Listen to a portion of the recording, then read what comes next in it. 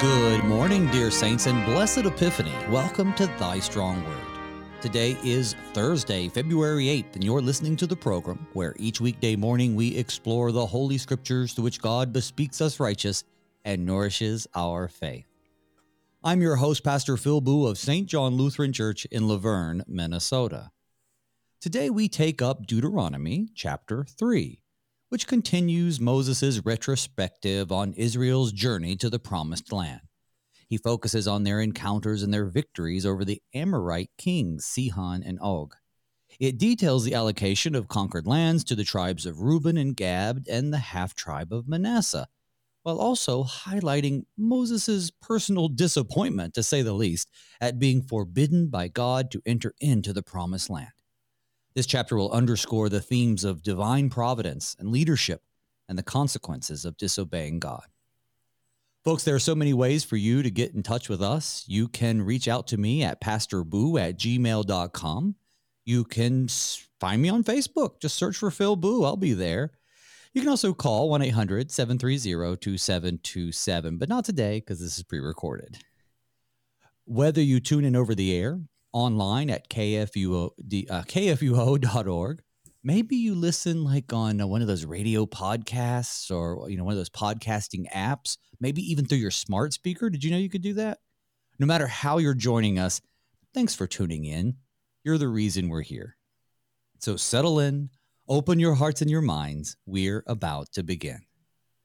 Thy Strong Word is graciously supported by the Lutheran Heritage Foundation.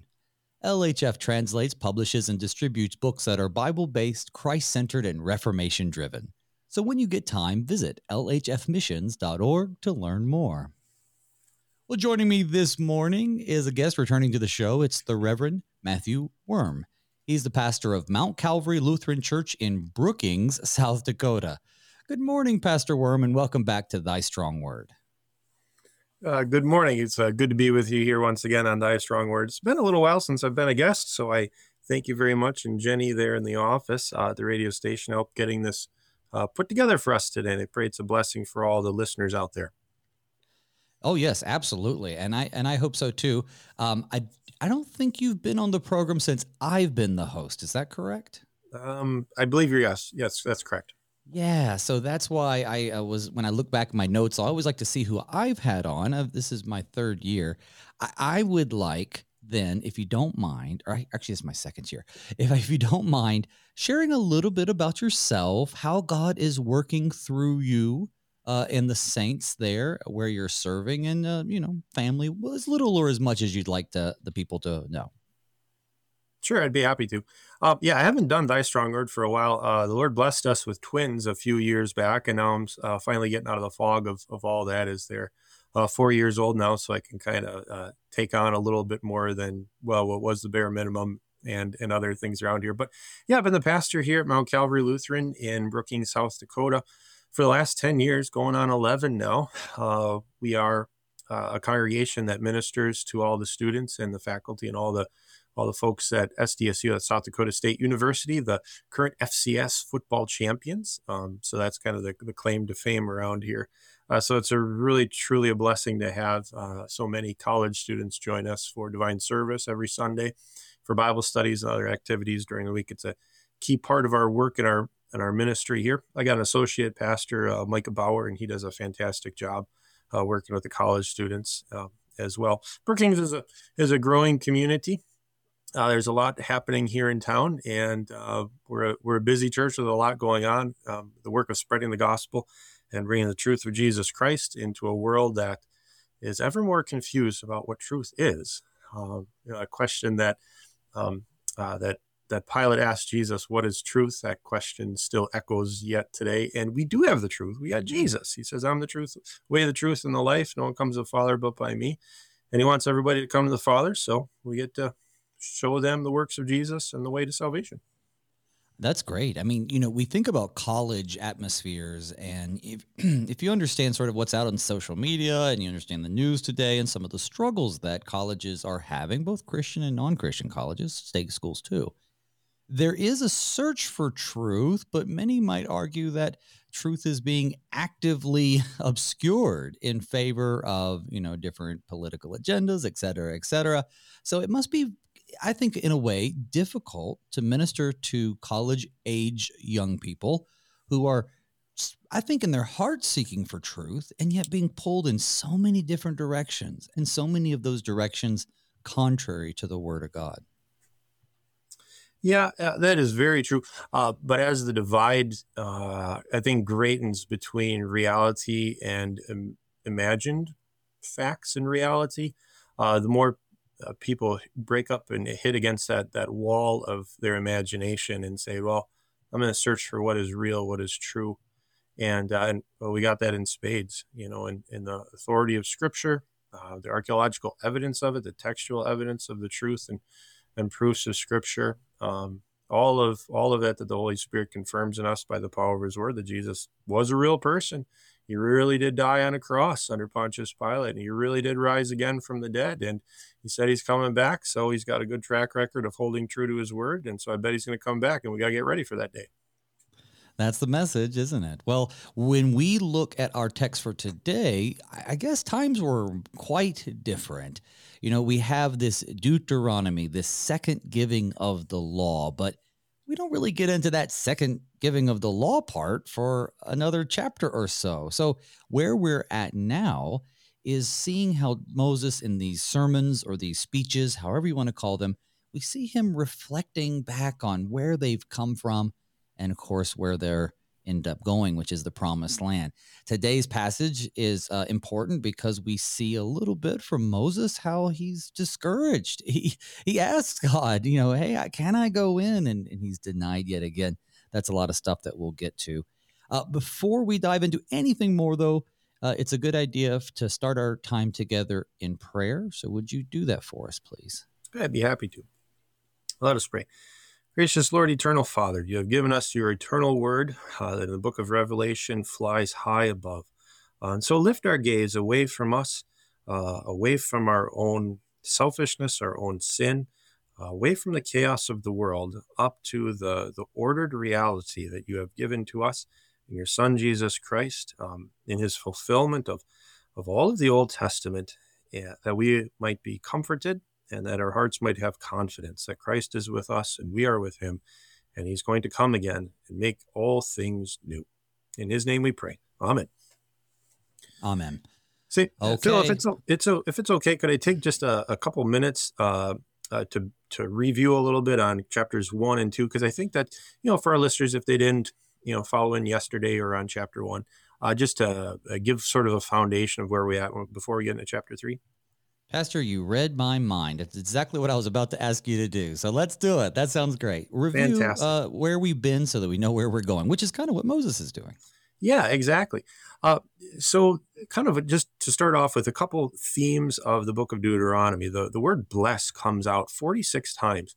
And so though the law is given and there's some rough, difficult kind of things to hear, especially when you get into devoting to destruction and what that means, that the aim of God's law is to bless.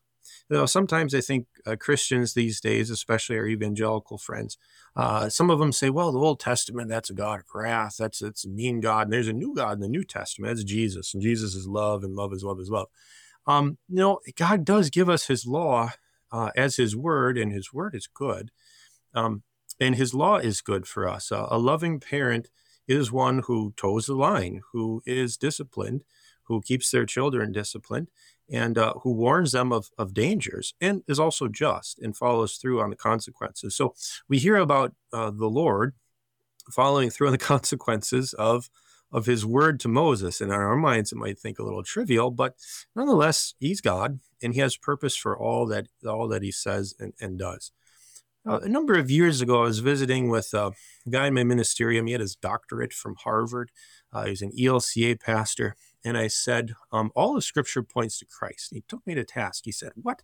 All of Scripture doesn't point to Christ. Look at all these old things in the Old Testament and all the guts and the gore and the wrath of God. And that doesn't point to Jesus. And I said, no, it does. All of the Old Testament points to Jesus, who is the fulfillment of God's covenant, His promise to Abraham, to Isaac, to Moses, going back to Noah, Adam, and Eve. All of it does point to Christ. So keep that in mind whenever you read any point of Scripture, especially the difficult teachings, for us to understand and kind of get our minds wrapped around in the Old Testament. So another theme of the book of Deuteronomy is that God desires an ordered people. So they come out of chaos. They come out of slavery, out of chaos. I think there's good parallels for us in our world today that seems very chaotic. God's word orders us for good purpose. And then kind of a final theme of the book of Judges is that Deuteronomy is that he judges with truth. So as earlier we talked about truth, all of this points to the truth of Jesus Christ, the truth of God's promises being fulfilled. In chapter 1, we hear about Moses not being able to go into the promised land. If you recall that, Moses was prohibited to see it. He could only see the promised land from afar, but he would not go in because he did not follow the Lord's word. He got a little upset. And because he didn't follow God's word, there was consequences to it. But he says in verse 37 of chapter 1, even with me, the Lord was angry on your account and said, you also shall not go in there. So Moses is this representative for the people of God. And so he was prohibited from going in on his sin and also on their continual grumbling. But, in the wilderness, they lacked nothing. They were very blessed. Kind of a neat thing in chapter 2 that there's these giants, these Anakim, these Rephidim. Archaeological evidence actually is fascinating on that, of these massive skeletons that were found. They wandered around in the wilderness in the area of Kadesh Barnea, which is like in the southern end of what is now Israel, kind of in that area, definitely a wasteland. And there's this constant theme of their grumbling. We get on to chapter 2, and you have Sihon. He's given to the hand of Israel, and they devote everything to destruction there. And probably yesterday you talked a little bit about devoting to destruction, and we'll talk about that a bit as well. So now we get to chapter 3, and we are we have the defeat of the king of Og. So we'll pick it up there. Excellent. Let's do just that. I'm going to read, probably through verse 11, Okay. or until I feel like stopping. Here we go. Then we turned and went up the way to Bashan. And Og, the king of Bashan, came out against us, he and all his people, to battle at Edrei. But Yahweh said to me, do not fear him, for I have given him and all his people and his land into your hand. And you shall do to him as you did to Sihon, the king of the Amorites, who lived at Heshbon. So Yahweh our God gave into our hands Og also, the king of Bashan, and all his people. And we struck him down until he had no survivor left. And we took all his cities at that time. There was not a city that we did not take from them, 60 cities, the whole region of Argob, the kingdom of Og and Bashan. All these were cities fortified with high walls and gates and bars, besides very many unwalled villages. And we devoted them to destruction, as we did to Sihon, the king of Heshbon, devoting to destruction every city, men, women, and children. But all the livestock and the spoil of the cities we took as our plunder. So we took the land at that time out of the hand of the 2 kings of the Amorites who were beyond the Jordan, from the valley of the Arnon to Mount Hermon. The Sidonians called Hermon Sirion, while the Amorites called it Sinir. All the cities of the tableland, and all Gilead, and all Bashan, as far as Salikah and Edrei, cities of the kingdom of Og and Bashan. Parenthetically, for only Og, the king of Bashan, was left of the remnant of the Rephaim. Behold, his bed was a bed of iron. Is it not in Rabbah of the Ammonites? 9 cubits was its length, and 4 cubits its breadth, according to the common cubit? All right, we're going to pause there. He's in the middle of a thought, but we're going to pause there. So back up to the top. So he's recalling this defeat of King Og, and when we think of wars today, we think back on them almost as necessary evils, right? We're fighting fascists or Nazis. We're liberating people. We're fighting against tyrants and dictators. I'm sure that's the case here too, but when they look back on these wars, they saw more than just their hand conquering the enemies for good or for bad. They saw the hand of God working for their benefit. Is that a good way to understand it? Yeah, exactly. And it's the Lord who fights for them. There's a number of instances in Scripture where was the conquest of, especially there in the land of Canaan, where the Lord whittled down his people, his fighters, so that it would be undeniable that it was the Lord who gave them into your hand. You kind of see that a little bit in different sporting events where, say, a team comes to the field a little bit too cocky, a little bit too confident in themselves, and then before you know it, the underdogs, got them 21 points down or something like that. So it's the Lord has to fight, and the Lord has to give the victories, and the battle is the Lord's is this other theme that we hear, and part of that is that everything then is devoted to the Lord. We have this phrase here. What was that in verse 6? Devoted to destruction. Kind of getting ahead of myself a little bit there. Devoting to destruction every city, all of these cities, the men, the women, and children, all the livestock, and the spoil of the cities they took as plunder. Now that's kind of a hard teaching for us. Like, well, what does devoting to destruction mean? It means killing. It means destroying. It means burning. It means tearing down. But I think we need to look at this as well as the Lord sanctifying his people. His people are sanctified, and then the land in which they have as well are to dwell in. That is to be sanctified as well. Thankfully here in the New Testament era, and we in our Lutheran tradition, we say everything is sanctified by the word of God and prayer. We don't have to go around taking up the sword as the church and doing these things. But in the Old Testament, that was very much so. And on all of these different pictures of putting away the sin, killing the sin, destroying the sin, here it's represented in the king of Sihon, the king of Og. We do that now through confession absolution, where we form our lips around our sin, we confess it, we spit the words out, and then that is put to death by Christ. The words of absolution, in the stead by the command of my Lord and Savior Jesus Christ, I forgive you all your sins. And so we can have this confidence now that we ourselves are made holy by the word of God, and that sin that dwelled in us has now died. We also remember this in baptism, which is a daily dying to sin and rising to new life in Christ. So I think for our hearers, as we hear this phrase over and over again, in the conquest of the land, they devoted it to destruction. What it is a pointing to Christ. It's a prefiguring of Christ and how he makes us holy. Here it was the land was to be made holy. And in a number of instances, we'll get to that a little bit later probably, is that when they didn't devote everything to destruction, when they kept some of the remnants, especially the sacred objects used in worship to the foreign gods, well, the people of Israel, their hearts were led astray, away from the true God and his holiness, back to chaos, back to darkness, back to the evil one, through their idolatry. So a couple things here as we push our way through verse 11. So the walls of these cities, they were thick. The Lutheran Study Bible says that archaeologists have discovered stone doors 18 inches thick, secured by bars. That's pretty heavy duty, evidently.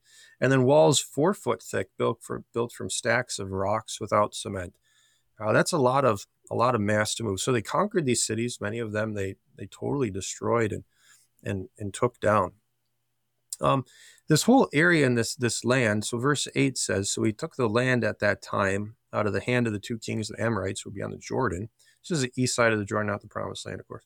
From the valley on Mount Hermon, while the Amorites, and then all the cities of the tableland and all Gilead and all Bashan. And so if you can imagine in your mind the geography of the Middle East, and many of us maybe have a little bit more fresh understanding of the geography of the Middle East because of this war in Israel and in Palestine, the Gaza Strip, and so forth. But the area of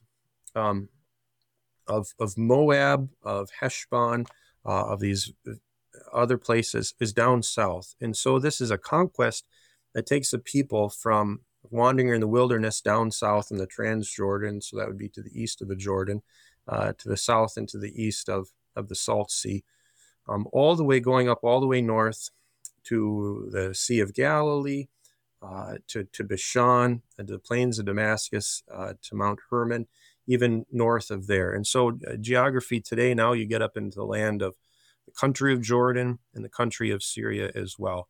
And so this conquest, all the way up to Mount Hermon, is about a 120-mile conquest. So if you kind of like think in your mind geographically how far 120 miles is, we here in Brookings, where our exit is 133 or 132, something like that. And so that's 133 miles from the Nebraska border. So that's an area that's thousands of square miles that they conquered, and they conquered all the different cities along the way. And so the inhabitants then of Canaan, for all this time had viewed this press of the people of Israel that came up out of slavery out of Egypt. They probably heard the accounts of the sights and the smells of everything that happened at Mount Sinai in the wilderness. And so they're afraid. And the remarkable thing here is that the Lord gives into their hands these giants. This bed of Og, that was a bed of iron. His bed was probably like 15 feet long. That's 7 feet wide. This guy was literally twice the size of every other man. Mm-hmm. And the Lord gave him into their hands. Well, before you go even further, when you think of these, what do you call them? Giants, right? Races of giants. You think of the Nephilim, the Anakim, the Emim, which is, I think, the same here, Zumim, Anakim. But this Rephaim, maybe you're getting ready to, but just flesh it out a little more for those who kind of hear these sorts of things in the Bible, and they might think of Goliath, or they might think of, Lord forbid, ancient aliens on the Learning Channel or the History Channel or whatever channel it's on nowadays. So let's talk just a little bit about, even though it's not the focus of this text, who are these people they're running into, and what way are they giants? I mean, how do we understand that, I guess, brother? I maybe you kind of seem like you're leading me with a question here, and I don't exactly know what is it you're exactly looking for. Maybe got more understanding information on Rephaim, but I was going to talk more about like the spiritual alliances they have with their foreign gods in this land. I mean, if you'd like to talk about that, that's fine. There's no hidden questions here. When I said what are the Rephaim, I just want to know what they are. That's all. Giants. Just people who were big for some reason. Maybe I knew some more about this, but then I forgot about it already.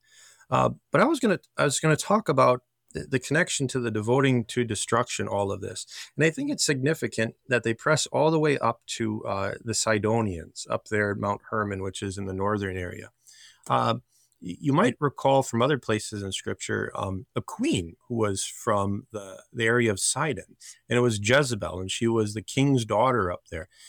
And of all of the kings and queens of Israel, the worst were Ahab and Jezebel by far.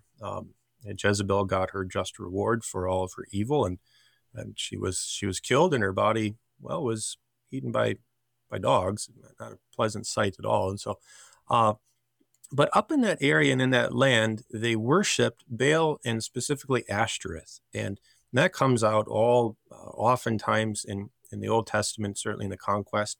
And as the people of Israel would continue to worship these other gods, especially the Baal, the pantheon, all the different demigods that come from him, and Ashtoreth as the mom god. And it's also kind of in this area, in this culture to the north. Like this would be where Jordan, Syria, and the northern part of Israel now sort of intersect. Jesus, he went up there as well, and he went across the Sea of Galilee, goes up into the area of the Gadarenes or the Gadarenes, and that's where the demon-possessed man jumps out at the road. Imagine it would be like road closed signs. His followers say, "Hey, don't go that way. There's a crazy man who lives amongst the tombs, and he's been chained with iron chains many times and shackles, and he's broken free from them."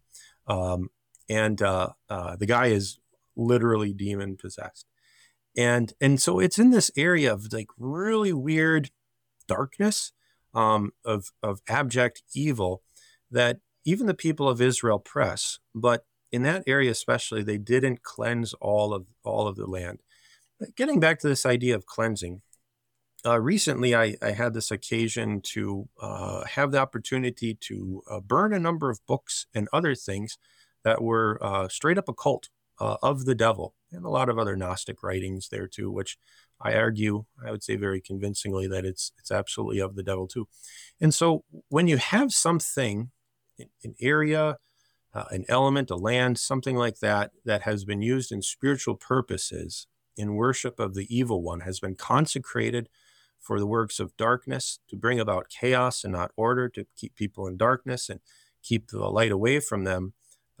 We have this example in the Old Testament of devoting it to destruction, of burning it, crushing it, destroying it in every way that you possibly can, because it is evil, it is of the devil. But the worship of Baal and Ashtoreth did continue because they didn't completely follow the Lord's word and devote everything to destruction in all places.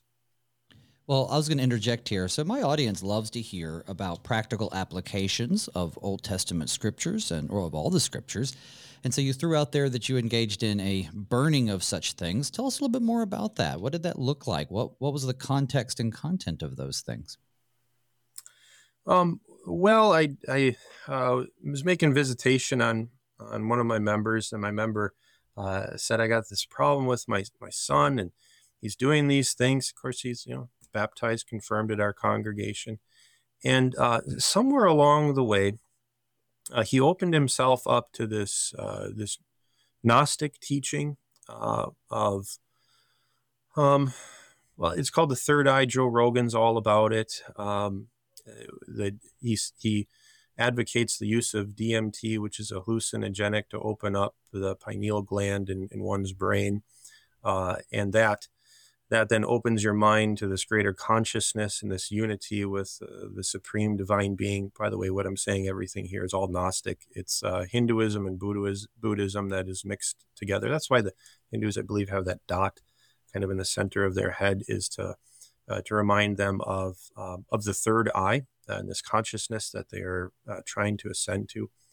And so and that was paired together with like anti-Semitic, occultic books and stuff. And anyway, he ended up in big trouble, and his parents were at their wits' end, and they said, he's got like this altar set up in his room. And, oh, can I go look at it? And so he had all these various Gnostic and occultic books stacked up, and Bibles on top of that. And that's what Gnosticism does, is it's a heresy, even predates Christ. It's a heresy that combines it's like a spirituality buffet. Yeah, you pick and choose what you like about all the different spiritualities out there, and think, well, I'm doing the best that I can with what I have here, and I have this new experience and revelation and understanding to myself, so I'm going to go worship this new idol. And oftentimes, like, Gnostic stuff really does attach itself with idols today, and you see it in the type of jewelry that people wear. It's even combined with like the lore of the Knights Templar, with the Masons as well. You get into understanding of the religion of the Masons, the spirituality of the Masons. You get up to the 32nd, I think 33-degree Mason rites and orders, and that's just full out devil worship. It's absolutely occultic. But you see these symbols, right? That's why we, as Lutherans, say the Masonic symbols are no good, because it's a symbol of an idol. That a worship, you're giving your heart, you're putting your trust in someone other than the triune God, and it goes against the first commandment: "You shall have no other gods." And so this first commandment that the Lord gives to Moses to give to his people, they go into a land of a plethora of gods, just dozens and dozens, lots of different gods. You got a different god to pray to because you got a hangnail, right? All sorts of them. But the most popular gods are the fertility gods, of Baal and Ashtoreth. Baal was more for fertility of the land, rain, and so forth. Ashtoreth paired together to that as well, but then also for fertility for animals and for people. And the manner in which, especially Ashtoreth was worshipped, was in a sexual model. Don't necessarily advise this, but the figurines of what Ashtoreth looked like in the archaeological evidence dating back like 3,000 years, evidently are the similar types of things that you might find at an adult pleasure store. This may be a delicate way to put it, but that's how they were worshipped. So they were phallic in nature. Yeah, there you go. Also, the way the Celtics would join around sacred trees and worship, it's such a similar type of worship and spirituality to the worship of Ashtoreth, 2,000 years earlier. Anyways, getting back to that. I was going to say, before we get back to it, I think that's all good information for understanding what the people were up against. Yes. And what they continue to be up against, even into the New Testament. And as you pointed out, even today. But what we're going to have to do right now, though, is take a break. So, folks, don't go anywhere. When we come back, we're going to pick right back up with our text. Thank you for that excursus, Pastor Wurm. But we will see you as we keep on going through Deuteronomy chapter 3. See you on the other side.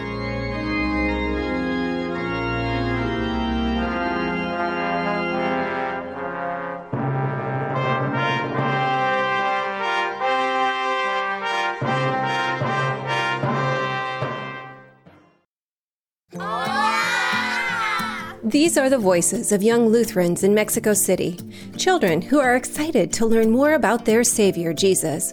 But they need our help because good Lutheran books for kids in the Spanish language are in short supply in Mexico. To learn how you can help tell Spanish-speaking kids everywhere about Jesus in a language they can understand, go to the Lutheran Heritage Foundation website at lhfmissions.org/Juan 316.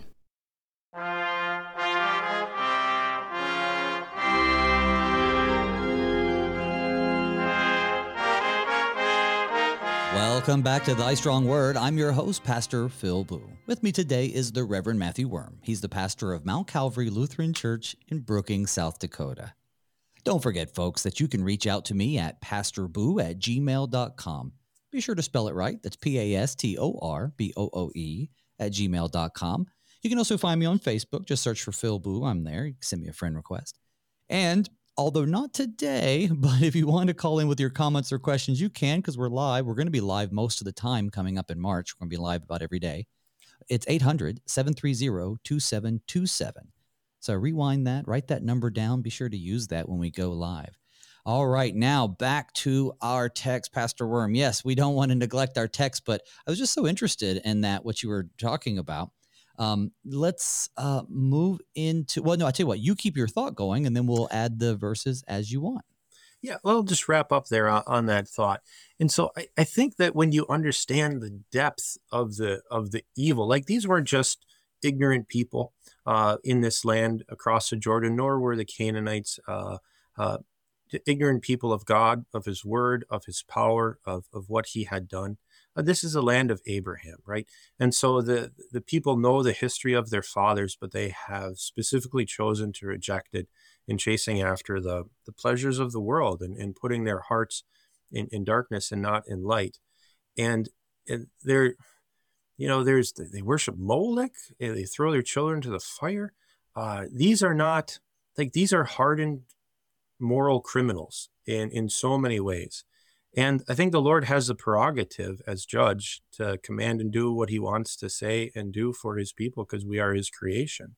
And if he so choose to wash all the people off the face of the earth because the intention of their heart was only evil all the time, Genesis 6, well, I think he has the prerogative to say, I'm going to start anew with this land, and we need to cleanse this land of the spiritual defilement of it all. And it's going to be a land that's given to my chosen people, and it's going to be for their blessing.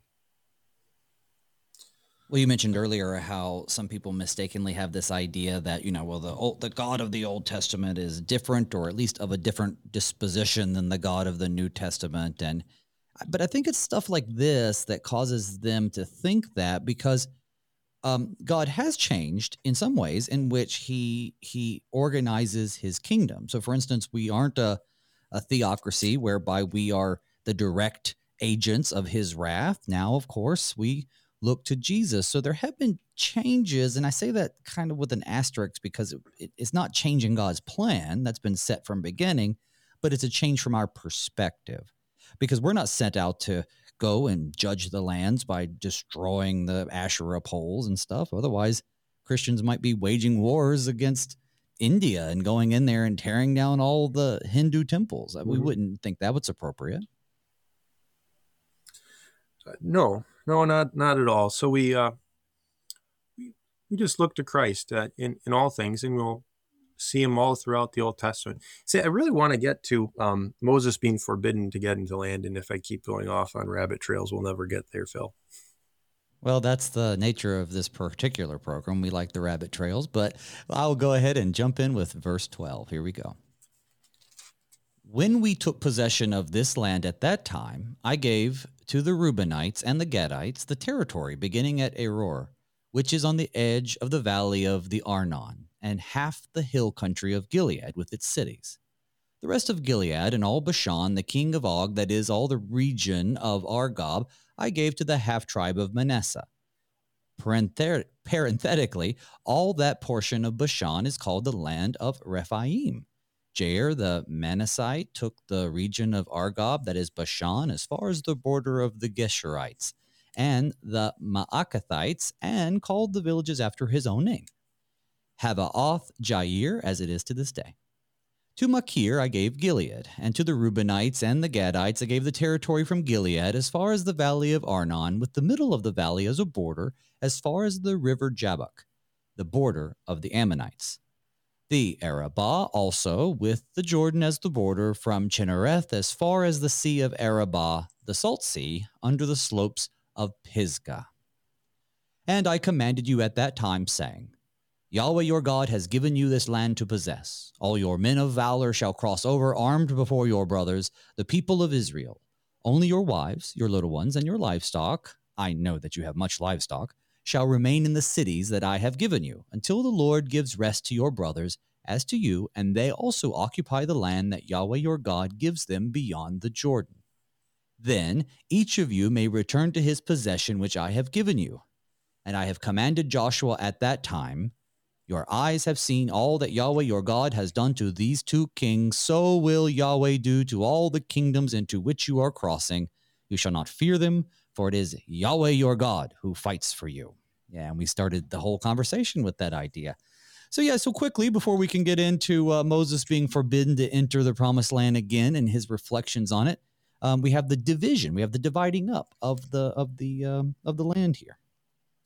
Yeah, the land is given to the different tribes of Israel. You have Manasseh and the half tribe there. Machir, he's the son of Manasseh. So it's how it's split up in verse 15.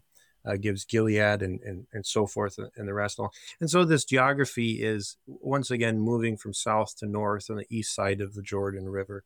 And so this is the area that those tribes of Israel then possessed. Verse 18 is rather interesting. He says there, I commanded you at that time, saying, the Lord your God has given you this land to possess. So all of your men of valor shall cross over armed before your brothers, the people of Israel, and your wives, little ones, and so forth, shall remain back. So we have then, if you can imagine, all the people, all the armies of Israel stretched out for all this space, 120 miles from north to south, broken up in their tribal areas, but they're getting ready then for the conquest into Canaan. So the books of Joshua and then the books of Numbers, they flesh that out a little bit more. But the book of Joshua tells this.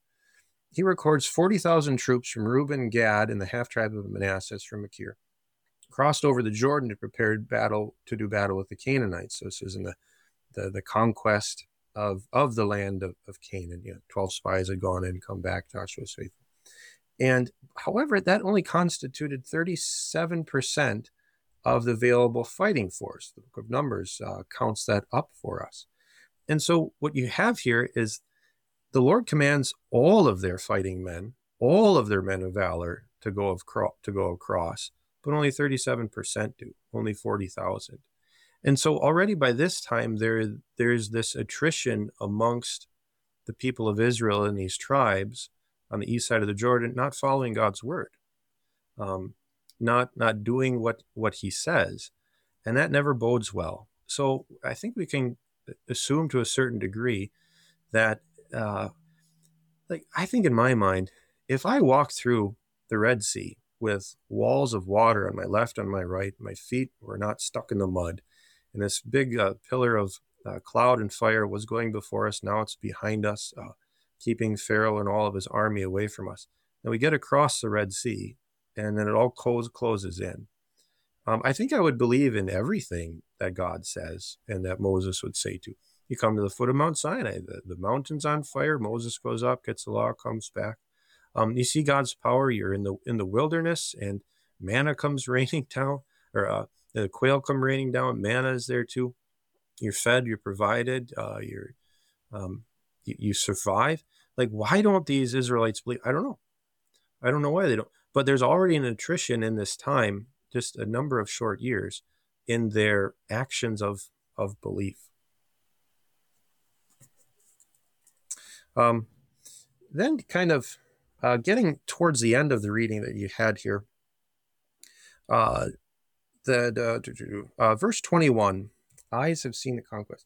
I commanded Joshua at that time, saying, your eyes have seen all that the Lord your God has done to these two kings. And reference what I said just a minute ago.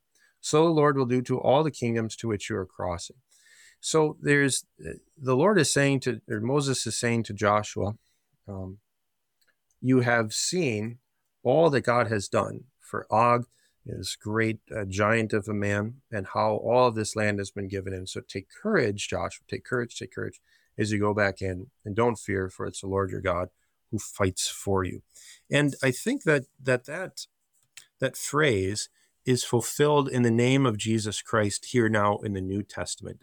Getting back to my little excursus there about the cult and stuff.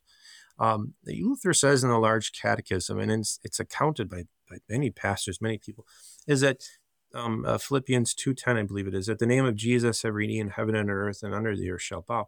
So the power that we have in that which fights for us, the Lord who fights for us, it's the name of Jesus. It's the name of Christ. And so that's why when we wake up in the morning, we are called to remember our baptisms, make the sign of the cross. We're called upon, we were bidden by the word of the Lord to call upon the name of the Lord in every trouble, pray, praise, and give thanks. It's the name of the Lord Jesus that fights for us. And I think we can take great comfort as we take up that name, as we take up our baptismal identity, to have courage in all of our aspects in life where the evil one fights against us, trying to pull us and the world around us into chaos. The name of Jesus brings victory, brings forgiveness, and brings order to us. That's right. We see that the Lord is indeed doing the fighting for us, and in these last days, that's through Jesus. Let's look now for verses 23 through 29. As I pleaded with Yahweh at that time, saying, O Lord Yahweh, you have only begun to show your servant your greatness and your mighty hand. For what God is there in heaven or on earth who can do such works and mighty acts as yours? Please let me go over and see the good land beyond the Jordan, that good hill country and Lebanon. But Yahweh was angry with me because of you and would not listen to me. And Yahweh said to me, Enough from you. Do not speak to me of this matter again. Go up to the top of Pisgah and lift up your eyes westward and northward and southward and eastward, and look at it with your eyes, for you shall not go over this Jordan. But charge Joshua and encourage and strengthen him, for he shall go over at the head of this people, and he shall put them in possession of the land that you shall see. So we remained in the valley opposite Beth Peor. That's the end of our chapter for today and our text for this morning. So yeah, here we are. Moses is forbidden. We already knew that, but here he is recalling to the Israelites the time when he asked God if he could go over. And he's once again told, no, quit talking to me about it. That's a frank way to put it there. So Moses is in the land of Pishka there, opposite of east of Jericho. There's a kind of a neat quote here in the Lutheran Study Bible from Luther on verse 26, talking about the Lord's anger. He says this. He says, but why is the prayer of Moses not heard, since it is likely that he prayed in the Spirit?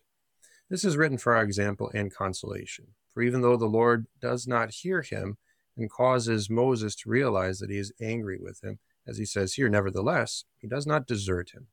He commands him to climb the mountain and view the land and give orders to Joshua. So, since we do not know in what manner we should pray, let us not be surprised if we are not heard.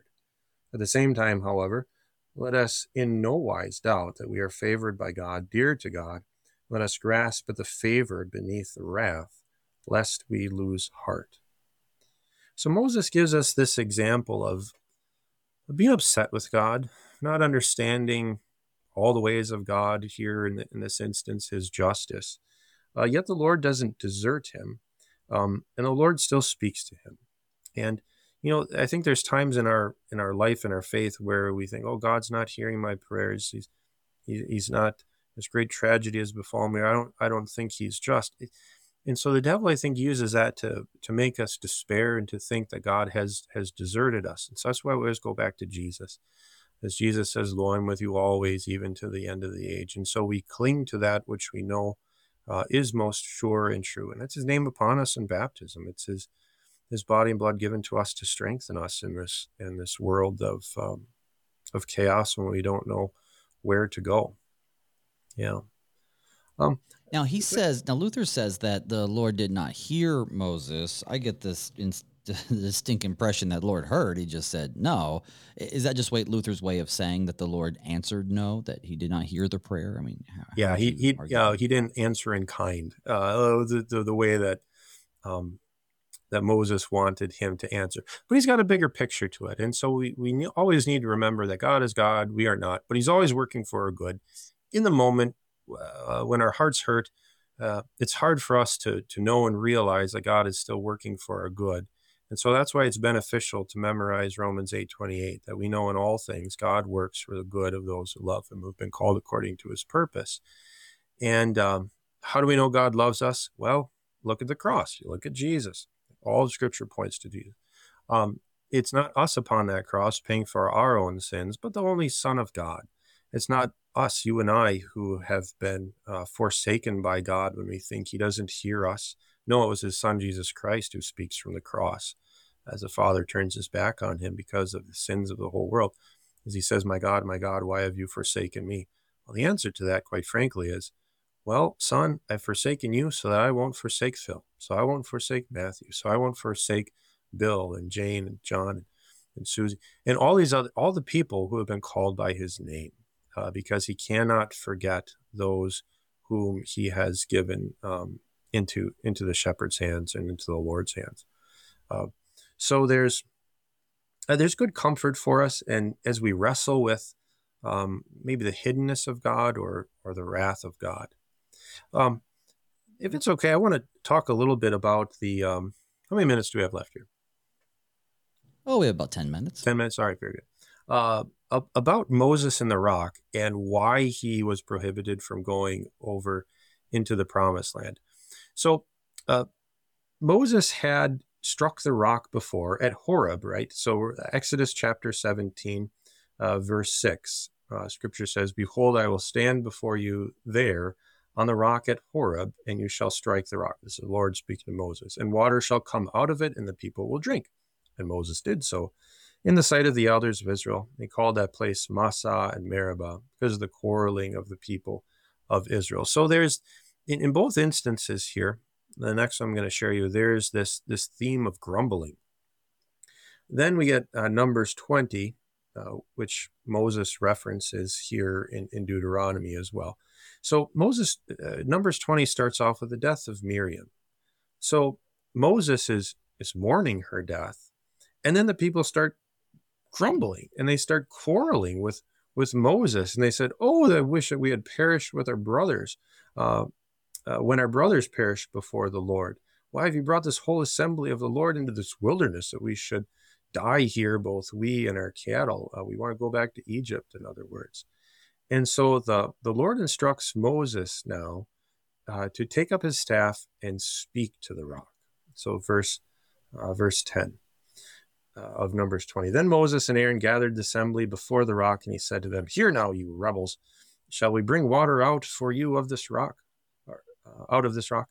And Moses lifted up his hand and struck the rock with his staff twice, not once but twice. The water came out abundantly. The congregation drank, and their livestock.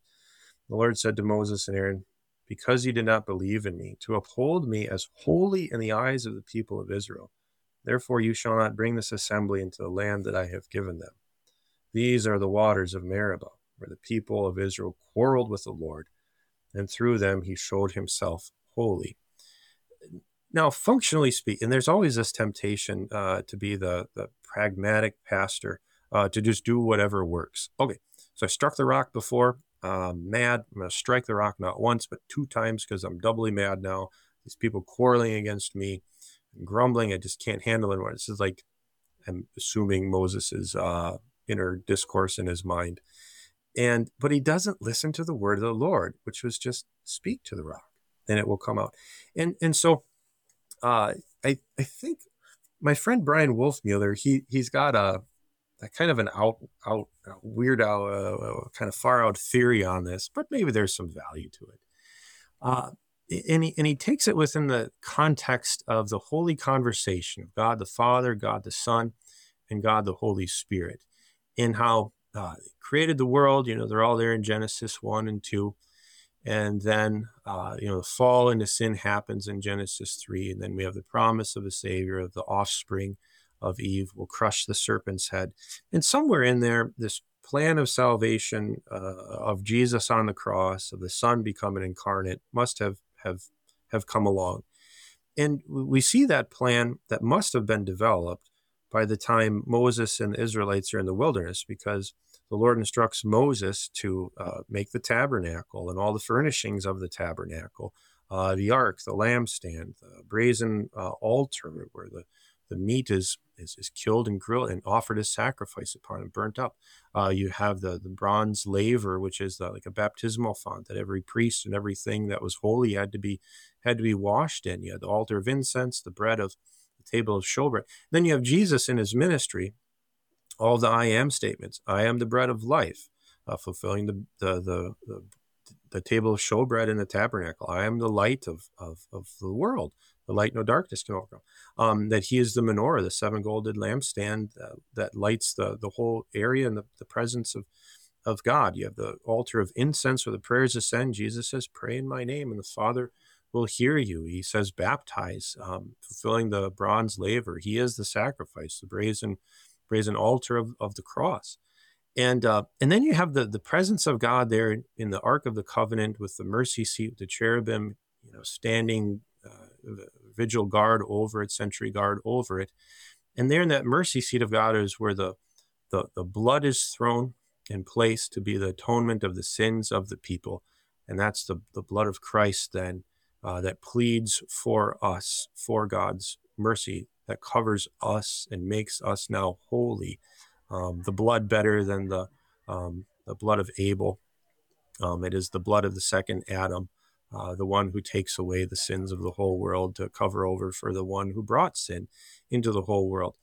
And so you then paired together with 1 Corinthians 10, where St. Paul says this fantastic thing. I wish we had more commentaries, probably burned down when the great library at Alexandria burned down. But he says, the rock that followed them was Christ.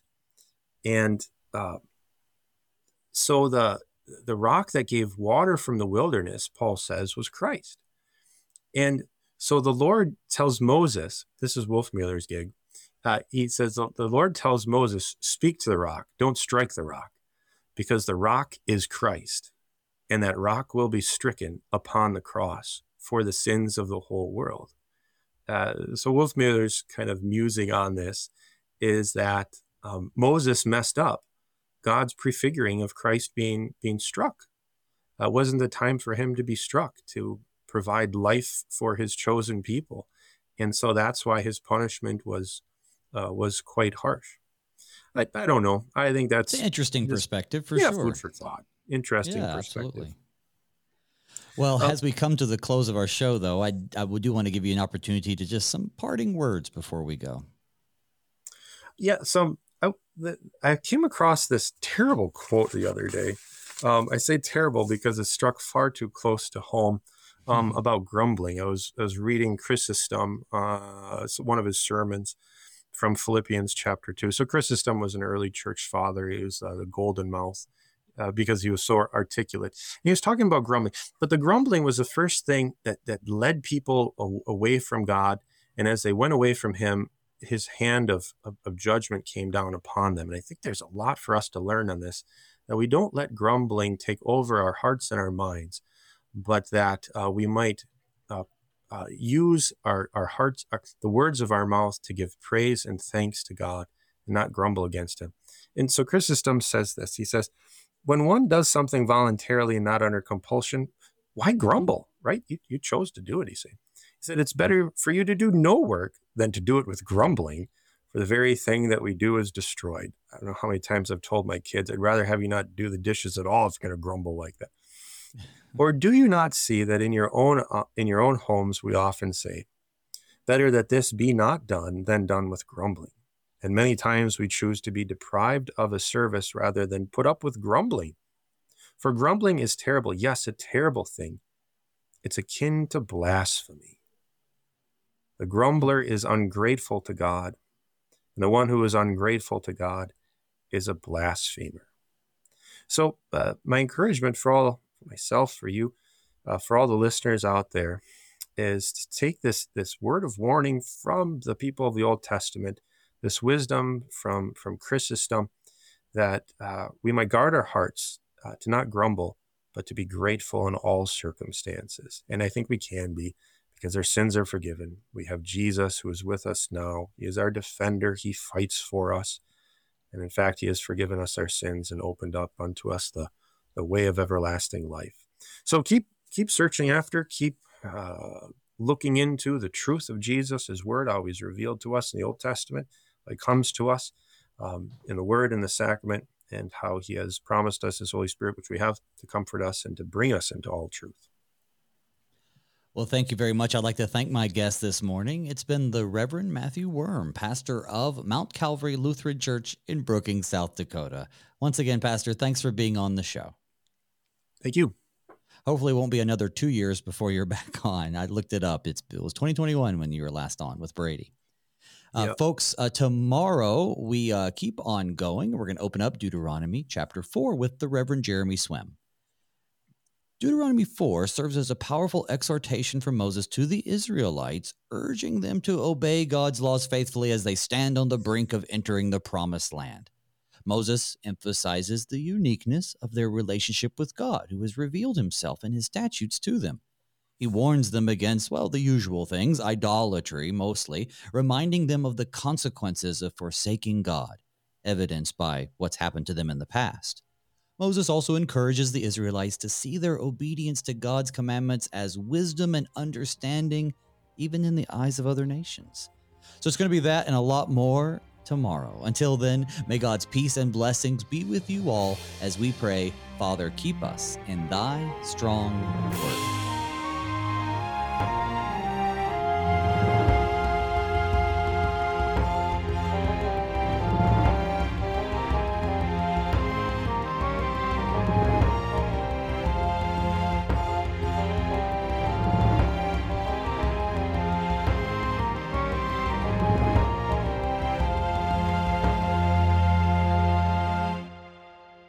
Showing support for KFUO is now easier than ever. You can sport a KFUO shirt, swag, or even socks by visiting our online store. Go to kfuo.org/store and order high-quality KFUO-branded merch. You no longer need to wait for our annual share-a-thon for a chance to show your KFUO spirit. Visually share and wear this ministry out in the world by checking out our selection. Every purchase helps to support our proclamation of Christ for you, anytime, anywhere. Go to kfuo.org/store.